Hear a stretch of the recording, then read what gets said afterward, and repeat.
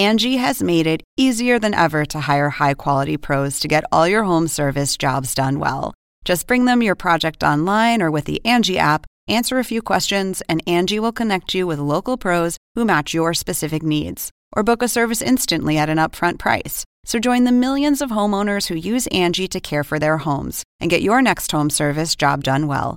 Download the free Angie mobile app today or visit Angie.com. That's ANGI.com.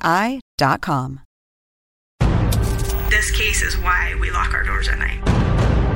Attacked all over California. The community was taken hostage. Brutal homicides. One of the most prolific serial killers in the history of this state, if not in this nation. Today we're going to launch a national campaign to help identify the Golden State Killer.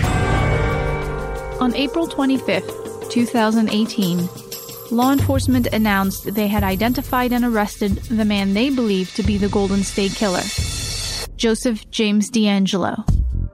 How, after 42 years, was there finally a big break in the case? It came down to a small team of 6 people spearheaded by now retired Contra Costa County investigator Paul Holes and a new revolutionary forensic science technique the team pioneered, investigative genetic genealogy. Well, it's a process by which you use your forensic evidence to develop a genealogy profile, which is separate than what your traditional forensic DNA is. And from there, you use, genetic genealogy databases to determine if there's somebody that's within those databases that may be related to your offender, in a sense. And then from there, if you are able to identify a potential relative, and it's important for people to understand that we're not getting other people's DNA. All that we're finding out is there somebody in this database that has a relationship, potential relationship, family to your offender. And from there, if there is, and it's within reason, meaning, like a second or third cousin, you then do what's the law enforcement piece, which is building the trees to determine who might be within that relationship.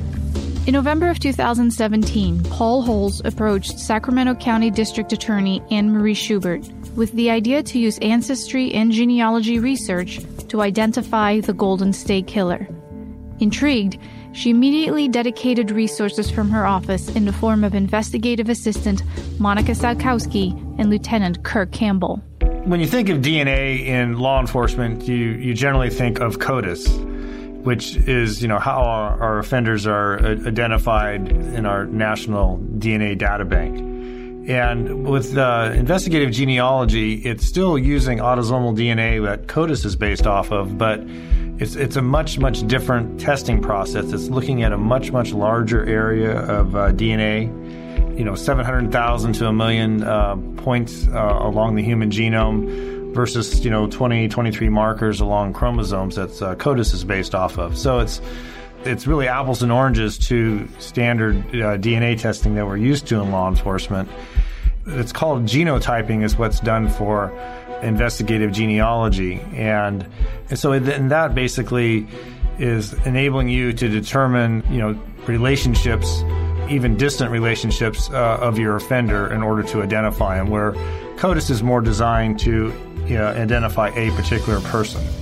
It took a powerful open genealogy database called GEDmatch and a special team of just 6 people: Kirk Campbell, Monica Salkowski, Paul Holes, from the FBI, Steve Kramer and Melissa Parasot, and genealogy expert consultant Barbara Ray Venter, a little over 4 months to identify the suspected Golden State Killer using his DNA and investigative genetic genealogy. I'm Biagio Messina. And I'm Joke Vinciune, the producers behind the HLN documentary Unmasking a Killer. And today we'll explore the journey, process, science, and investigative work that went into identifying the suspected Golden State Killer, with some of the key players responsible for this amazing feat: Lieutenant Kirk Campbell, Monica Salkowski, District Attorney Anne Marie Schubert, Curtis Rogers, one of the founders of GEDmatch, and Paul Holes.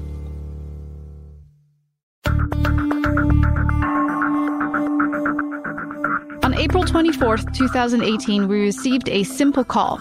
They got him. And with him, they meant a suspect in the Golden State Killer crime spree. With that came a whirlwind few weeks with little sleep and a lot of adrenaline. And apart from the who, the next question was how. And to give us some insight as to how, after 42 years of searching, law enforcement finally identified and arrested the man they believe to be the Golden State Killer is none other than retired Contra Costa County investigator Paul Holes. Welcome. Great to have you. Hey guys, how's it going? So excited. So let's get going. The short answer to the how is DNA. We know that, but for those of us that didn't pay too much attention in biology class, give me the basics. Like, what's DNA? Why is it important in crime-solving techniques? Well, DNA, of course, DNA is what makes you you. And it turns out that, most people share a lot of the DNA the same. A large percentage of it, you and I have the same DNA. However, there's small little areas of the DNA that differ from people to people. And if you have enough of those small areas and identify enough of those, you can basically identify a person. And people cringe in the forensic science community when you say, oh, DNA is like a fingerprint. But in some ways it is. And so when you're looking at these small areas of DNA across the genome, you have enough of them, you are able to effect an identification. And this is being used and has been used in law enforcement since really the late 80s. However, with the Golden State Killer, we had his DNA, no question about it, but we weren't able to figure out who he was using traditional forensic DNA testing. So let's talk about that, because there's all these different kind of profiles out there. We know about YSTR profile, different points, forensic profiles, genealogy profiles. What do they kind of mean, and which one was important in this case? The modern DNA profile and what the FBI's DNA database is based off of is what's called short tandem repeats, or STRs. And so that's when somebody is been arrested and is compelled to give a DNA sample today as their reference standard to go in the database. The testing laboratories produce an STR profile, and it's just a series of numbers across different markers of the DNA, and that goes up into a database. And then when you get a crime scene sample, something that the offender left behind, you generate that STR profile, again, just a series of numbers, and then search this database to see if somebody in the database has the same sequence of numbers. And if you find somebody, in essence, that's the person who left that crime scene sample. So that's your short tandem repeat.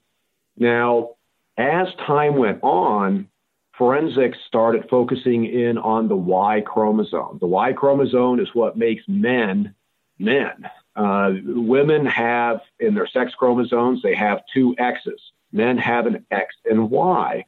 So that's where we started focusing in on these YSTRs, in part to look for male DNA. But it also turns out that that Y chromosome is passed down from father to son through the generations. So this was how I first got involved in pursuing genealogy aspects with the Golden State Killer. As I was looking at the YSTR, hoping to find somebody in a database, a genealogy database, that had the same YSTR profile as the Golden State Killer, and that could give me insight into the person's last name, for example, since surnames in our culture are, in essence, preserved just like the YSTR, like the Y chromosome is. You started looking at the genealogy databases, and did you have to get a different kind of profile? Because obviously if we're swabbing our cheeks for 23andMe, that's saliva. You guys are dealing with a semen sample. Like, how do you get then that profile that you can upload to these genealogy databases? Initially, it was searching genealogy databases for that YSTR profile, and I was striking out with that. And then that's when ultimately had to generate a profile that the genealogy testing companies do. I had to get a profile that would be compatible to search the genealogy websites such as GEDmatch, and that's a completely different type of profile. So I had to get a source of the Golden State Killer's DNA and send it to a genealogy testing lab to produce this profile. And it's called a SNP profile, single nucleotide polymorphism, SNP profile. And it's a profile that looks at hundreds of thousands of single points across the entire genome of DNA to, in essence, generate a barcode for that person. Wow. And so that's what got you to Ventura. That ultimately is what led me to Ventura, exactly, because as I was marching down, recognizing that this genealogy investigative avenue was going to be the most likely way to solve the Golden State Killer case, I had to get a source of DNA. I had consumed all the Golden State Killer's DNA from my cases in Contra Costa County.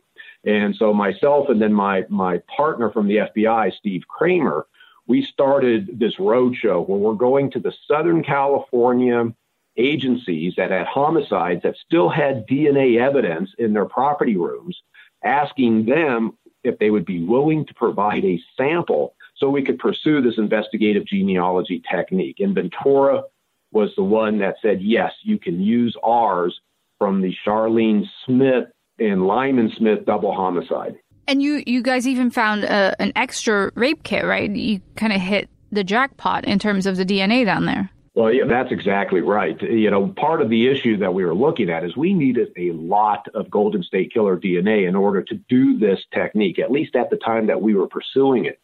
And so the biggest concern is that all the previous DNA testing on the Ventura case possibly would have consumed so much of their original DNA from that had been collected at autopsy that we would not have been able to pursue it.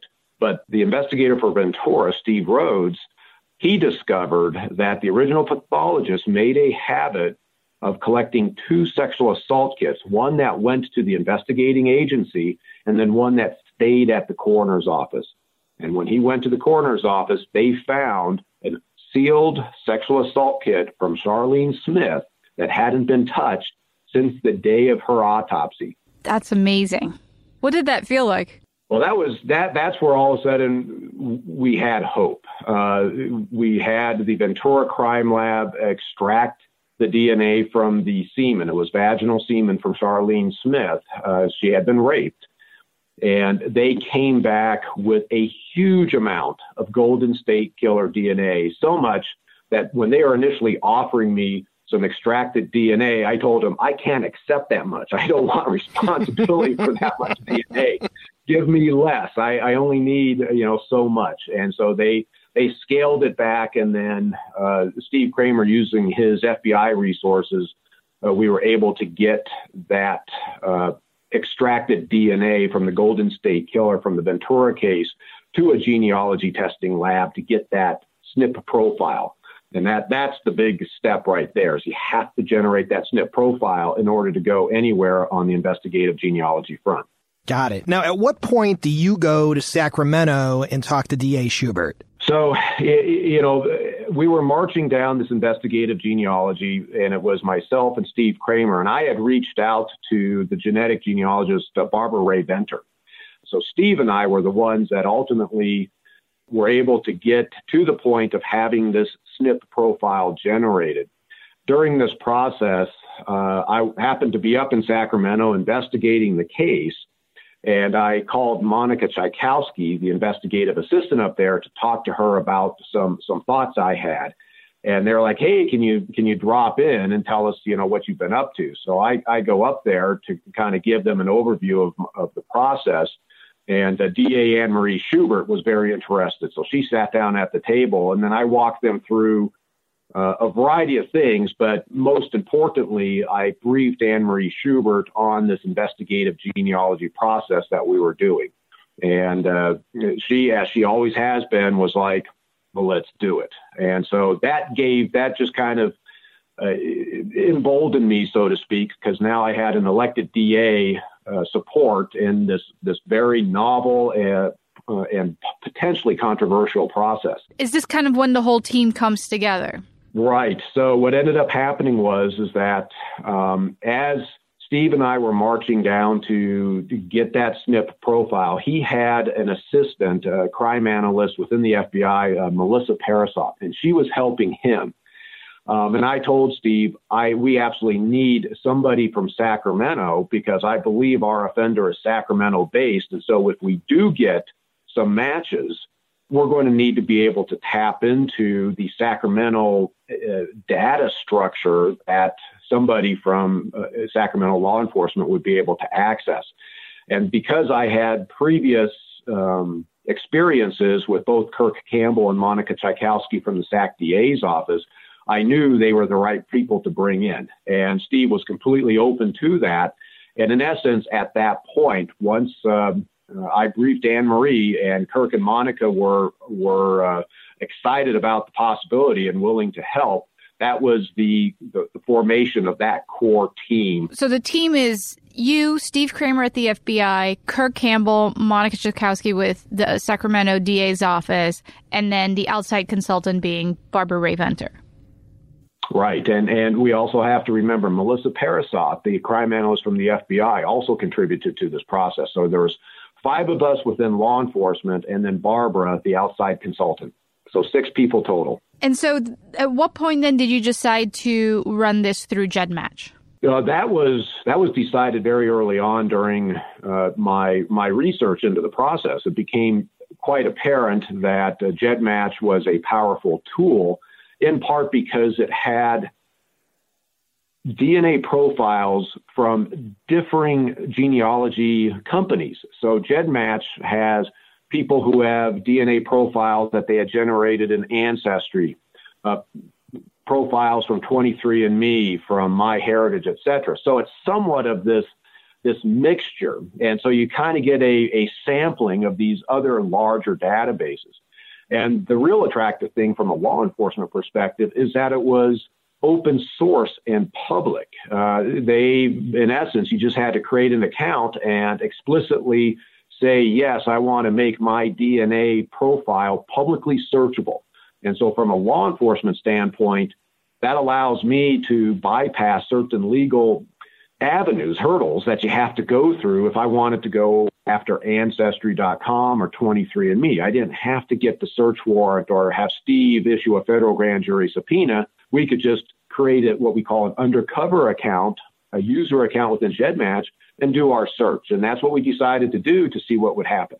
So what were you hoping for? What was the best case outcome? The best case outcome is you search GEDmatch and you find, the Golden State Killer's brother in the database. The closer the relative, the easier it is. Unfortunately, that's not what we got. What did you get? The best matches that we got were on the order of third cousins, which I couldn't even tell you before I started this process what a third cousin was. I just know it's somebody that's distantly related. But these are individuals that you share great-great-grandparents with. And until you actually see it on paper, you don't recognize the magnitude of difficulty in terms of trying to winnow down everybody within that kind of relationship, because everybody has third cousins, and you have many, many third cousins. That's just the way it is. So once we started this process, we get the list of matches. You don't just get one match. You get 50 people that are matching within the database, and they're ranked based on the amount of DNA that you share. And initially you're excited going, oh, this is going to be easy. We got a whole bunch of people to work with. And it's very exciting thinking we finally have a clue to lead us to the identity of the Golden State Killer. But then we started doing it, and it became a huge undertaking. And I didn't appreciate how huge that undertaking was going to be when we first started it. So, tell us about that 4 months that followed. Well, initially, and this was in part just my ignorance to how this technique works. When we got the initial matches, what I did, because, I knew Monica Tchaikovsky from SAC DA's office is amazing when it comes to doing this type of work. I got the spreadsheet of matches. I emailed it to Monica, and I literally just said, go, without any other type of direction, thinking she would be able to start hammering away and finding who the Golden State Killer was from this process. But as we got going for a few weeks, just kind of doing our own thing, we were just not getting anywhere. And that's when Barbara kind of poked her head in to see what we were doing. And she was like, oh, no, that's not how this is done. And so Barbara gave us the structure and the technique, and she provided the expert oversight to say, focus in on these matches. And it's a triangulation technique. And so what I did is, based on Barbara's input, I ended up saying, okay, I'm going to give Kirk and Monica what I consider to be the most important matches to work. And then I'm working a whole bunch of matches. Steve Kramer and Melissa are working a whole bunch of matches, and we're trying to do this triangulation. But the critical and the best matches were given to Kirk and Monica. So this sounds like a lot of legwork, both database-wise and then probably finding names and birth certificates and death certificates and marriage certificates. And so as you're building this tree, how big does it get? Well, we ended up building roughly on order of about 25 different family trees. The one tree that ultimately led to identifying the Golden State Killer, I never went back to see how many people, but we easily exceeded over 1,000 people in that tree. And you're right. It's one of those things, and this is what Barbara was very persistent on, is that you have to double check every person that you add to this tree. You can't just rely on, people who have submitted their own family tree saying, these are the people I'm related to, because these people are often wrong.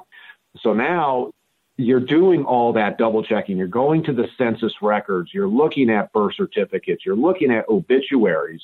And it's very, very tedious. And quite frankly, that's not my skill set. I'm not all about the tedious, but that's where somebody like Monica excels. Right. Now, and it's interesting. I've heard numerous times that at one point you guys were actually out checking headstones. How did that fit into the puzzle?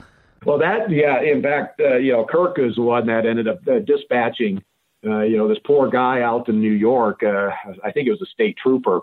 And we ran into a brick wall in one of the family lineages where we could not get past this one woman. We couldn't figure out who her parents were. And that's where now you start seeing, okay, it looks like there's, a cemetery with that particular family buried there. We need to double check that. And unfortunately, there wasn't any pictures of the headstones in the Find a Grave database, which we used extensively as we were building these family trees.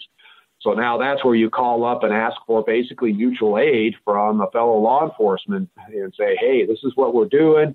Do you mind? Can you go drive to the cemetery and track down this particular person and send me a picture, so we can add it to our family tree. So this takes 4 months. You're building out this tree, and then you're starting to get into some names that look interesting. They're the right age, right race, right gender, maybe have a connection to Sacramento. And then you start eliminating them. How do you decide whether this is a person worth pursuing or this is a name worth pursuing?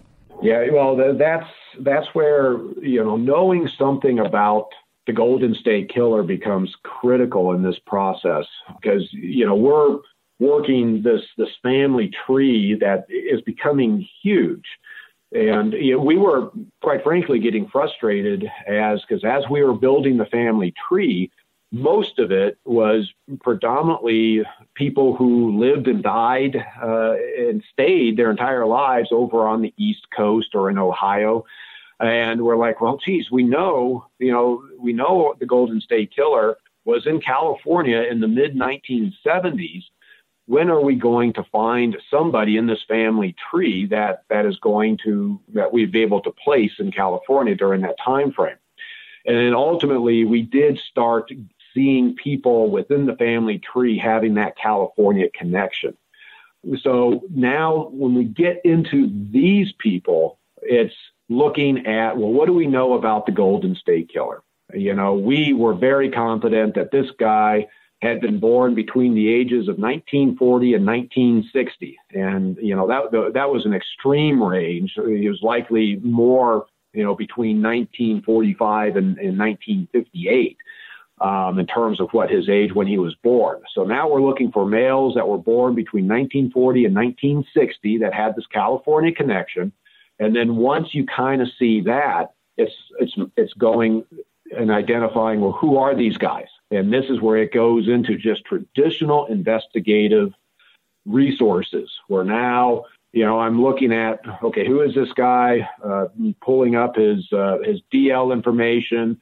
I'm seeing this guy's, 6'4", and I'm going, well, that's not the Golden State Killer, because a characteristic is we know our guy was likely 5'8" to 5'10", plus or minus an inch.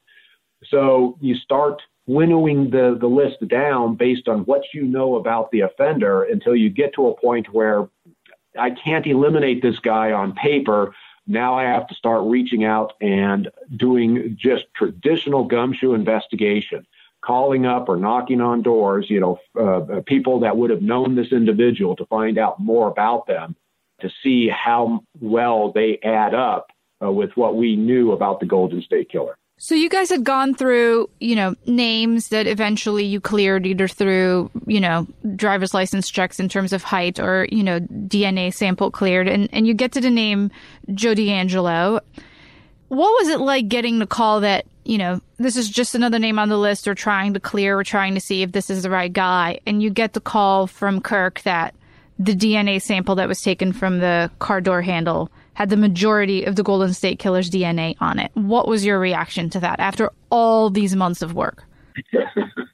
In some ways, Kirk probably remembers maybe a moment of stunned silence from my side on that phone call, because it was, after, I know for me, being involved in the case at that point in time, 24 years, I mean, that's a huge moment. And it's one of those things where you recognize when Kirk is telling me, I knew right away, he opens up the phone call, Paul, you absolutely can't tell anybody. And so I knew at this point, okay, this is big. And sure enough, he tells me at least what he knew at that time. And with additional questions, I was able to pretty much determine that, okay, we got the right guy. I have the DNA background. Kirk doesn't, or didn't at that point. And so when I asked Kirk exactly what the lab told him, I knew that, okay, D'Angelo's the guy. And then at that point, after you kind of recognize, oh shit, this is big, then it's, okay, what do I have to do next? You kind of, kick into that process of, this is just the beginning. 24 years ago, I started this thing.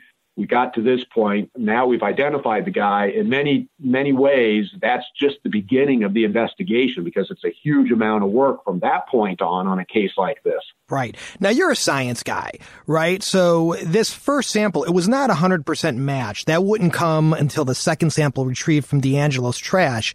But you knew even with the first mixed sample that he must be the guy. Why is that? Explain the science there. Well, so the lab that tested the car door sample, it was just contact DNA. D'Angelo, it was his car. He had been seen going in and out of that car. Undercover detective went up and swabbed the car door handle when D'Angelo was inside a store. And it came back. It was somewhat of a mixed sample. There was somebody else that was present, which, with the car door, you could expect other people are driving that car. But the major donor of that sample matched the Golden State Killer's profile, basically at 20 out of 21 markers. And you have to understand that just a couple years ago, the FBI's CODIS system was only looking at 13 markers. And now we have a profile that is matching across 20 markers. Because the FBI had recently expanded the number of markers, what are called the core loci, that they use for their data banking. And so as soon as I'm hearing 20 out of 21, I'm going, it's him. That 21st one wasn't a mismatch. It just didn't exist in the profile because it was such a weak DNA sample. So that's where I just knew immediately as soon as he told me, the numbers that they were looking, I was like, okay, we got the guy. And now it's what's the next step? Well, we know what followed, right? Law enforcement arrested Joseph James DeAngelo, who has been charged with 13 counts of homicide and 13 counts of kidnapping with the intent to rob. Now, because of the statute of limitations, they could not charge him with the rapes. He is awaiting trial, has not yet entered a plea. Many people say at this point he is the alleged Golden State Killer, but you say no, he is the Golden State Killer. Can you explain your certainty? Right. When you start saying alleged Golden State Killer, there's a legality behind that. You're innocent before proven guilty, and especially both in the journalistic as well as in the criminal justice process, they're going to put that kind of qualifier on there. However, when you take a look at the evidence, we have a rapist and killer that left his DNA across multiple cases at different times. It was his semen. It's not something that somebody is going to easily get a hold of and plant the evidence. Secondarily, you have different crime scene investigators, pathologists over time at different points in time collecting these samples, and then different laboratories generating DNA profiles from these different samples. And these DNA profiles are all coming back the same. That's how we linked the case, knowing that the 3 Contra Costa cases committed by who was known at that time as the East Area Rapist, now known as the Golden State Killer. Well, those DNA, that DNA that was left in 1978 and 1979 matched DNA that had been left by the Golden State Killer down in Santa Barbara in 1979 and 1981, down in Orange County in 1980 and 1986. So we were entirely confident that the DNA profile that we had generated for the Golden State Killer was from him and nobody else. We just didn't know who he was. And then over the decades, once we had that DNA profile, we've been searching for who that person was against the FBI's CODIS database that well over 14 million profiles that's being searched against nationally. We're doing familial searches every year in California, looking for that close paternal relative in California database with no hits. And then using the investigative genealogy, which is DNA-based, we focused in on DeAngelo, and we got a direct sample from him, and it matched. And he's the only one that has matched that DNA profile that had been left at the crime scenes. And the odds, we're talking the statistics for that profile are on the order in excess of 1 times 10 to the 21st power or exceeding that. So this is an identification. Joseph James DeAngelo left his semen in these cases that we generated the Golden State Killer's profile from. And that's where I say he is the Golden State Killer. Can't argue with that. Yeah. There you go. All right. Well, we'll be talking more shortly about other details of the case. This is a great start. Thanks for sharing your insight into the identification of the Golden State Killer. Thank you, Paul. Thanks, Paul. Hey, my pleasure. Paul Holes used the open genealogy database GEDmatch to help identify the man law enforcement believes to be the Golden State Killer, Joseph James DeAngelo. To learn more about what GEDmatch is and the role it played in the investigation, Curtis Rogers, one of the founders of GEDmatch, joins us next. Paul Holes has credited GEDmatch, the public and open genealogy database, with being a crucial component in his search to identify the Golden State Killer.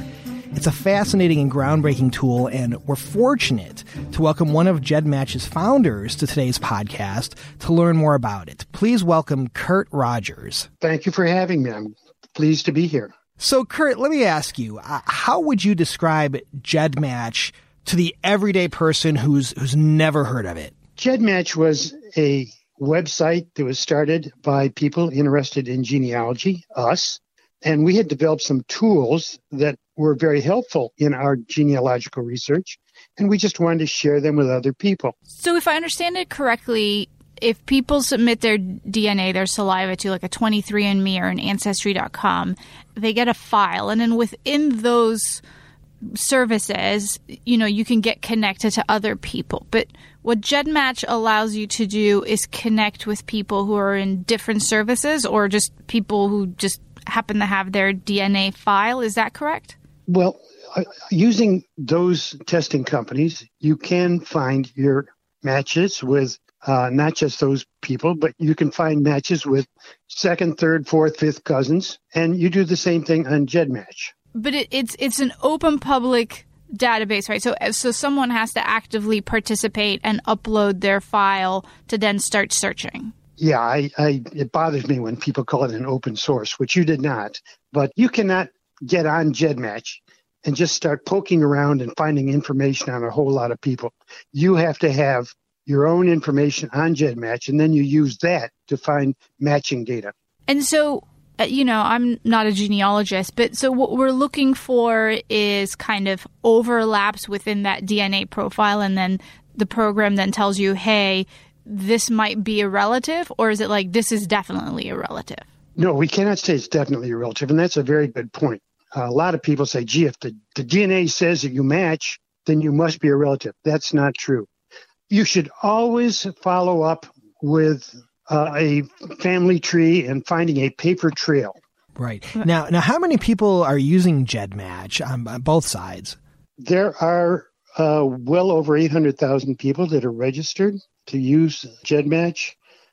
We have about 1,200,000 DNA kits on it. Many people who are registered will do it for their family or some close group of people, get their permission and put their information on GEDmatch. That's great.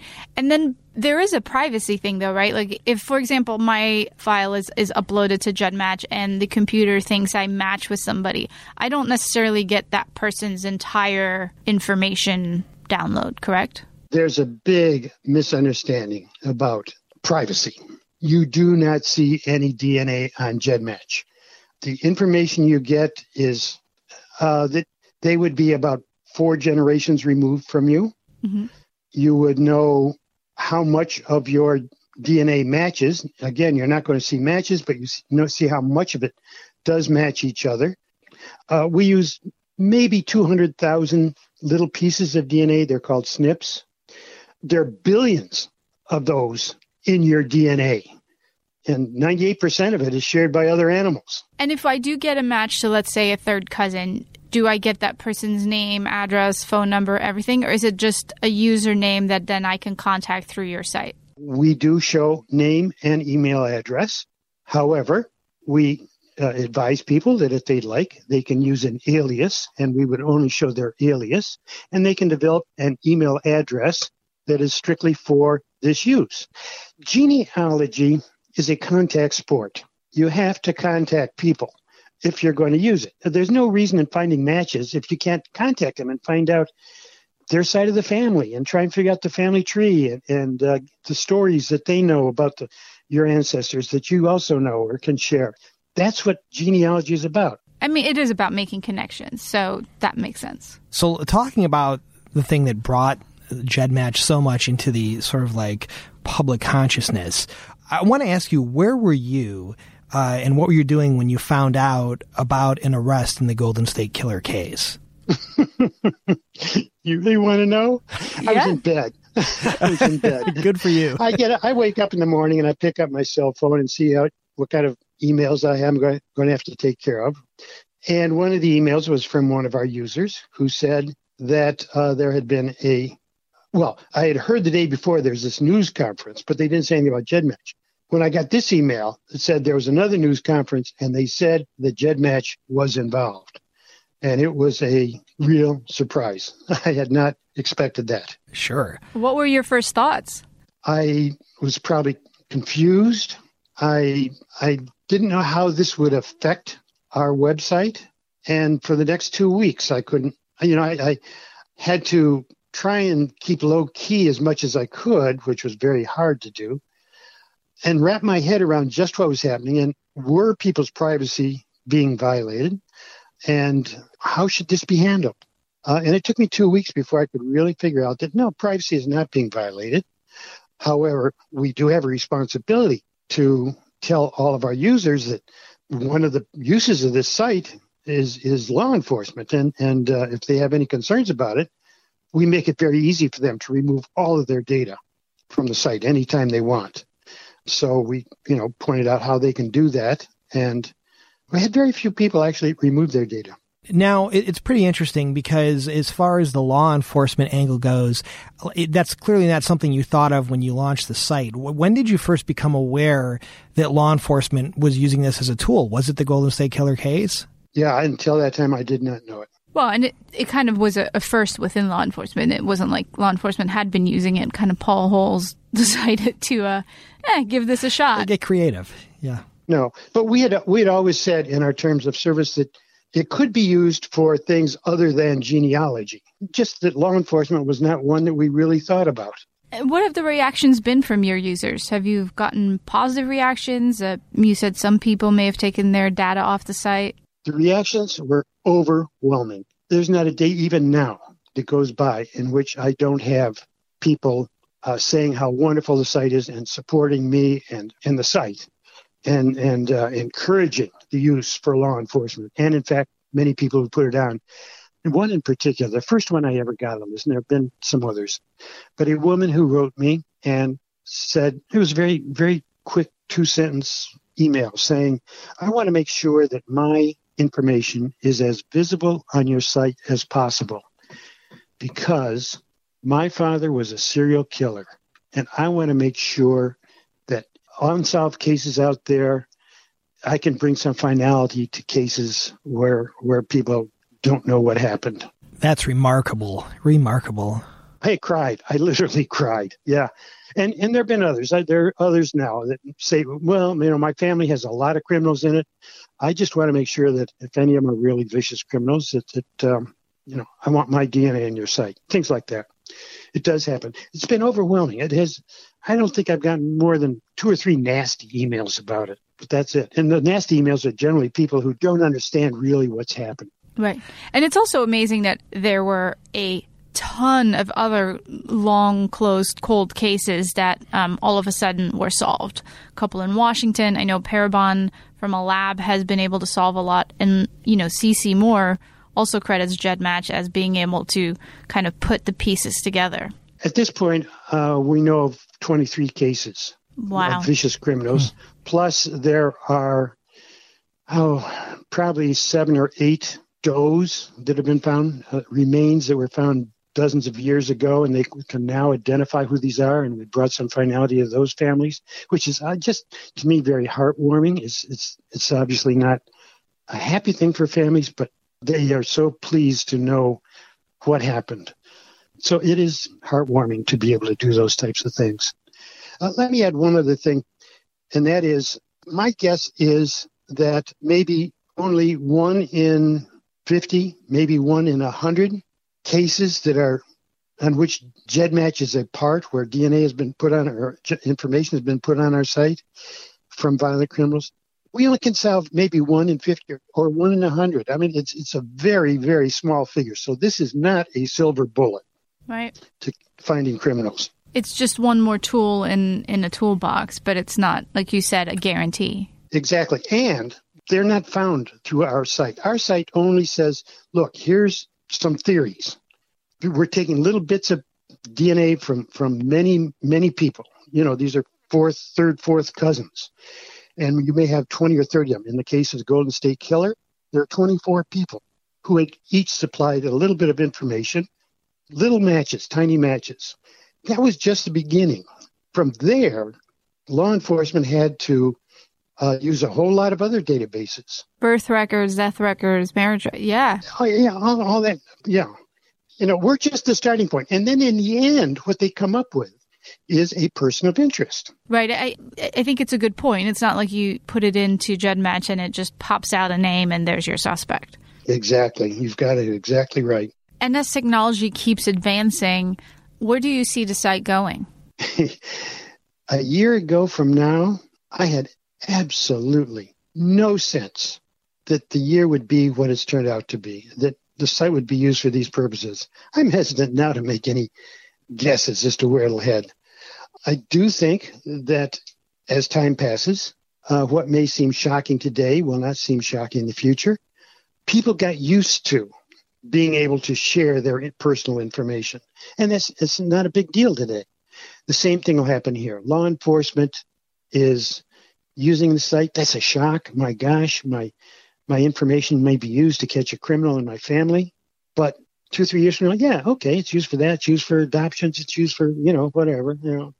It'll get accepted. Right. Are there places where, because obviously you are in this world, are there places where you feel DNA technology needs to improve or can go further? And what would you like to see? Ultimately, I suspect, and this may be really far out for you guys, but I suspect what's going to happen is that babies at birth are going to have their DNA done. And that'll be a part of, hopefully, their control for the rest of their life.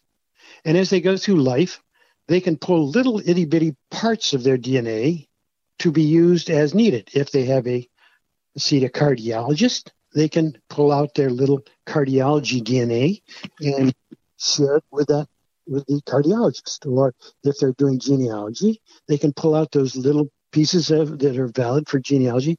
But the control, I hope, is always with the person and never with governments. Right. Is there anything we didn't touch on that you would like to share with our listeners? No, I'd like to emphasize that I really do not feel that there is any privacy that is lost. No single person on GEDmatch has ever been identified as the person whose DNA was used to solve a mystery. And it's not going to happen unless some serial killer wants to put their DNA on our site. Then we could go directly and identify them. But that's not going to happen. We're really talking distant relatives for the most part. Right. Well, this has been fascinating. It's remarkable what you've done, beginning as a hobby for your own family that's now bloomed into something that's being used in ways you never even anticipated.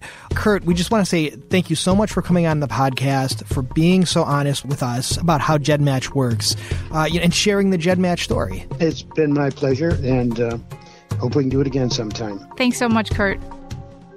Paul Holes pitched the idea of using GEDmatch and genealogy research to identify the Golden State Killer to Sacramento County District Attorney Anne Marie Schubert and her investigative team, Lieutenant Kirk Campbell and investigative assistant Monica Sykowski. They were immediately on board, with Kirk and Monica subsequently tackling much of the detailed legwork. They outline the perseverance and tedious process employed in their ultimately successful search to identify Joseph James DeAngelo, the man they now believe to be the Golden State Killer.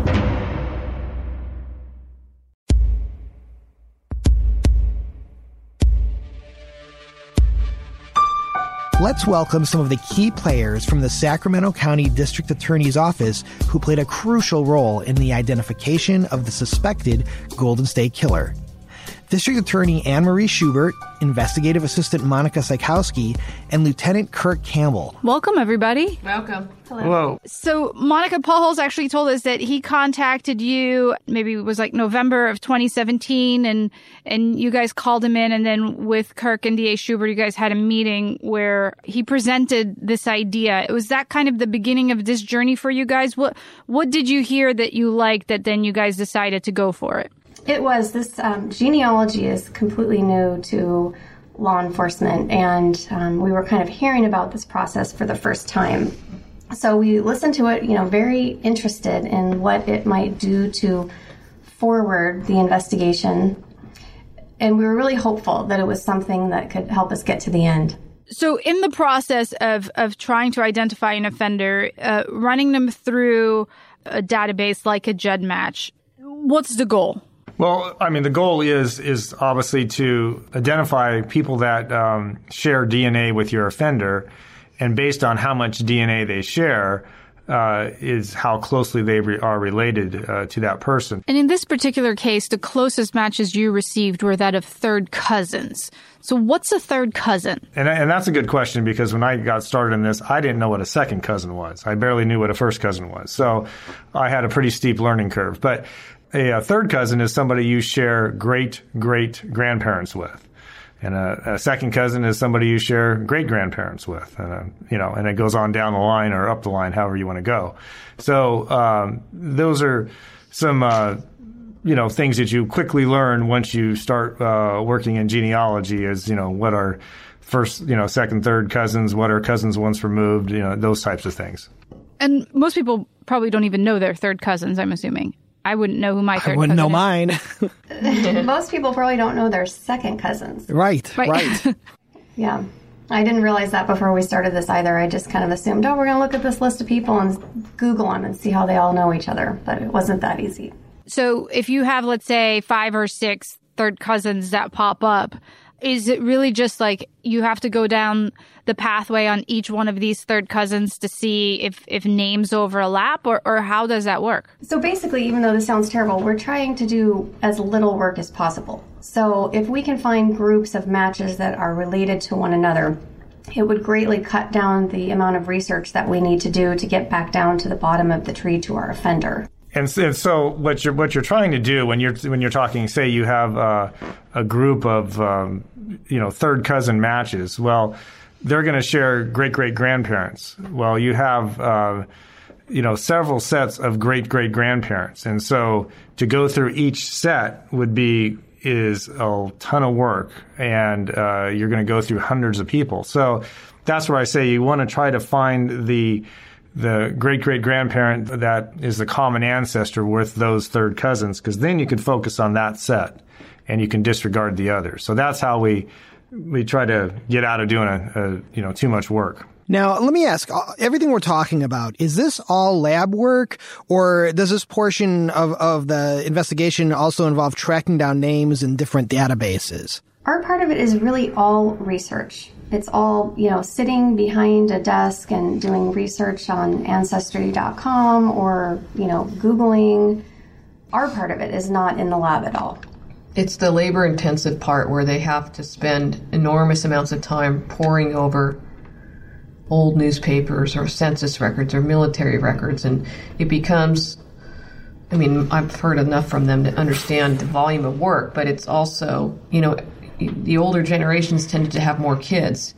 And so you might have to go to the great-great-grandparents, and every set of those grandparents had, they all had 10 kids who had 10 kids. And then, so they'll pore over these records. And I think a lot of the filling in of the tree sometimes comes down to a newspaper article from the 1920s that, somebody's birthday party happened, and everybody that went to the party is named in the article because that's what they did back then. So it's fascinating, but it's also very labor intensive. It all is dependent on that very first search and the relationship you have in the tree. Because if you have somebody at, say, 200 centimorgans, you might think that's a second, maybe, cousin. Or if you have somebody at 80, then you're probably too far out. But if you get up to 1,000, then you're going to solve that case probably fairly quickly. So, starting with third cousins and knowing this takes time, like, what does that day-to-day work look like? Like, are you just looking down one specific tree at a time? Are you, like, how do you stay motivated? Like, how do you not lose the tree through the forest, right? There's so many names. So many branches. It's like a puzzle, I think. It's a little bit addicting. I think you have to have a certain personality type to have the patience to do it.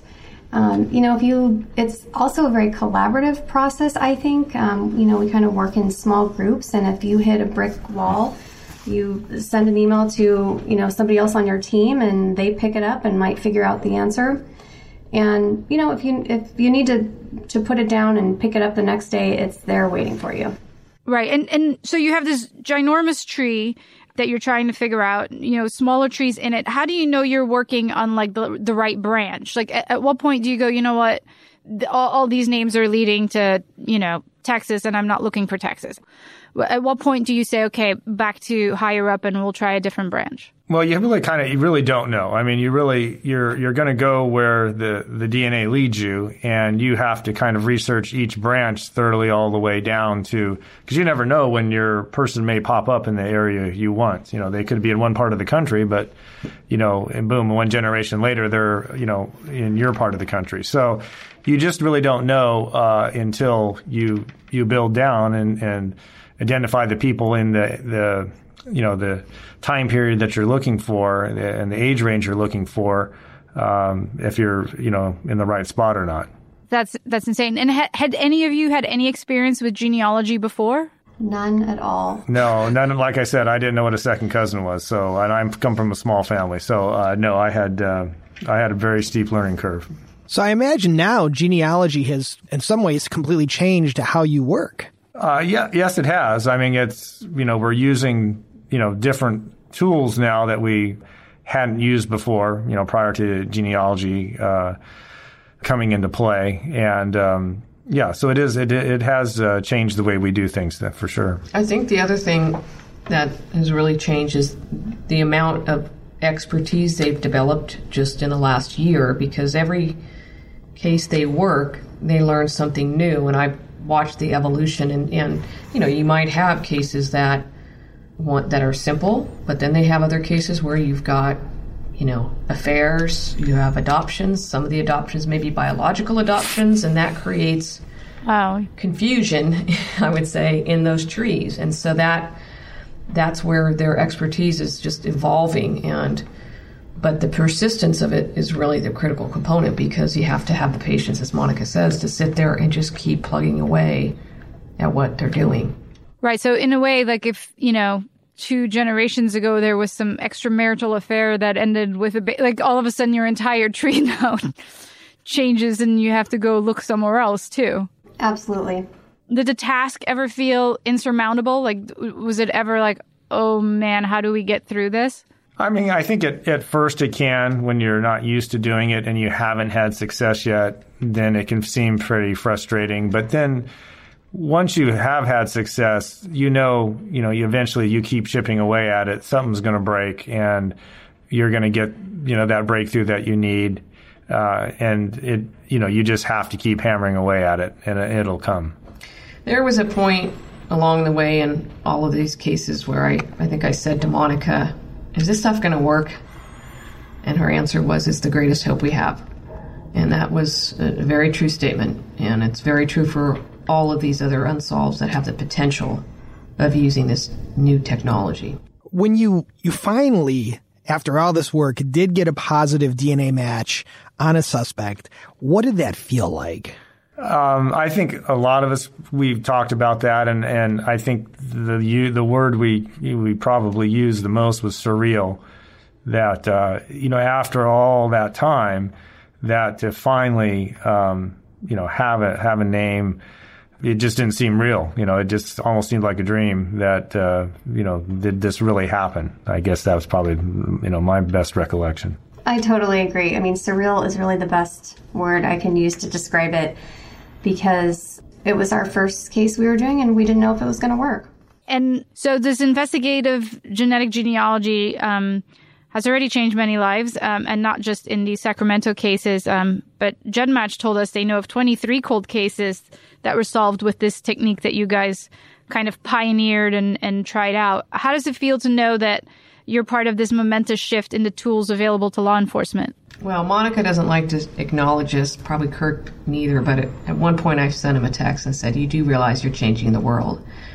And in many ways they are, because, these are cases where there's real life people that were victimized and families that have, desperately sought answers. And so this is just it is probably the most significant revolutionary tool we've seen in forensic DNA since it came into the use in the mid-90s. So it is changing the world when it comes to forensics. We're very mindful that it needs to be balanced appropriately with privacy and public safety.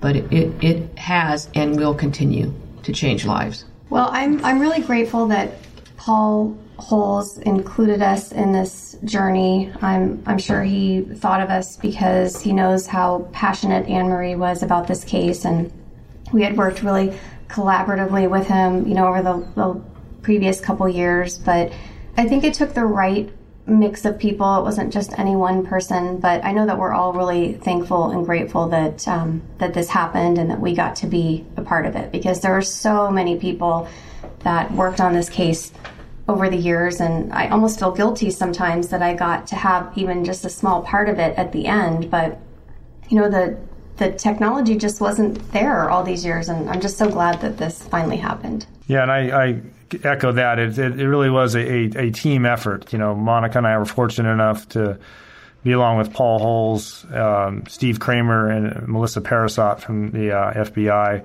as well as Barbara Ray Venter, the genealogist that helped us and kind of guided us and make sure we didn't go off the rails.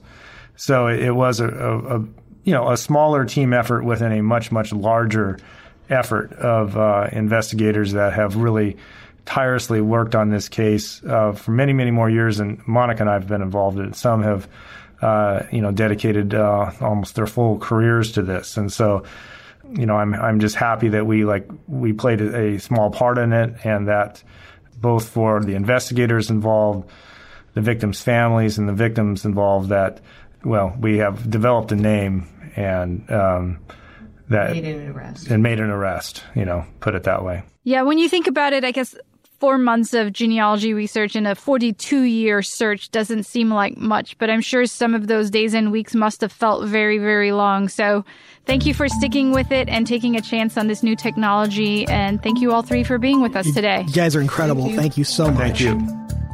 District Attorney Schubert will return in a future podcast episode to provide more insight into the timeline and trial process for Joseph James DeAngelo, the alleged Golden State Killer. And coming up in next week's podcast, we compare the movements of Joseph James DeAngelo to those of the Visalia ransacker, East Area rapist, and original Night Stalker to show how law enforcement is connecting those dots and building the case against their prime suspect.